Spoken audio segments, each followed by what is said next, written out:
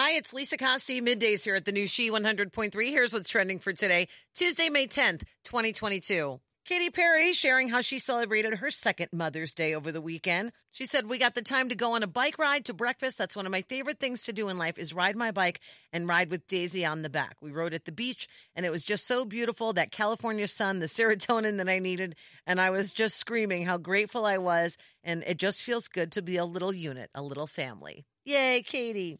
In other baby news, Michelle Williams is pregnant with her third child. She and her husband will welcome the baby this fall. This will be their second child. Their son, Hart, was born in 2020. Williams also has a 16-year-old daughter, Matilda, from her relationship with the late actor Heath Ledger. She said, "It's totally joyous. As the years go on, you sort of wonder what they might hold for you or not. It's exciting to discover that something you want again and again is available one more time. That good fortune is not lost on me or my family." In addition to the new addition, she's going to co-star in The Fabelmans, which is Steven Spielberg's autobiographical coming-of-age film. She'll play a character loosely based on the director's mother. She said after that, she's going to take a break until the baby's born. "I wondered if I could work while I was pregnant, but I'm just too tired."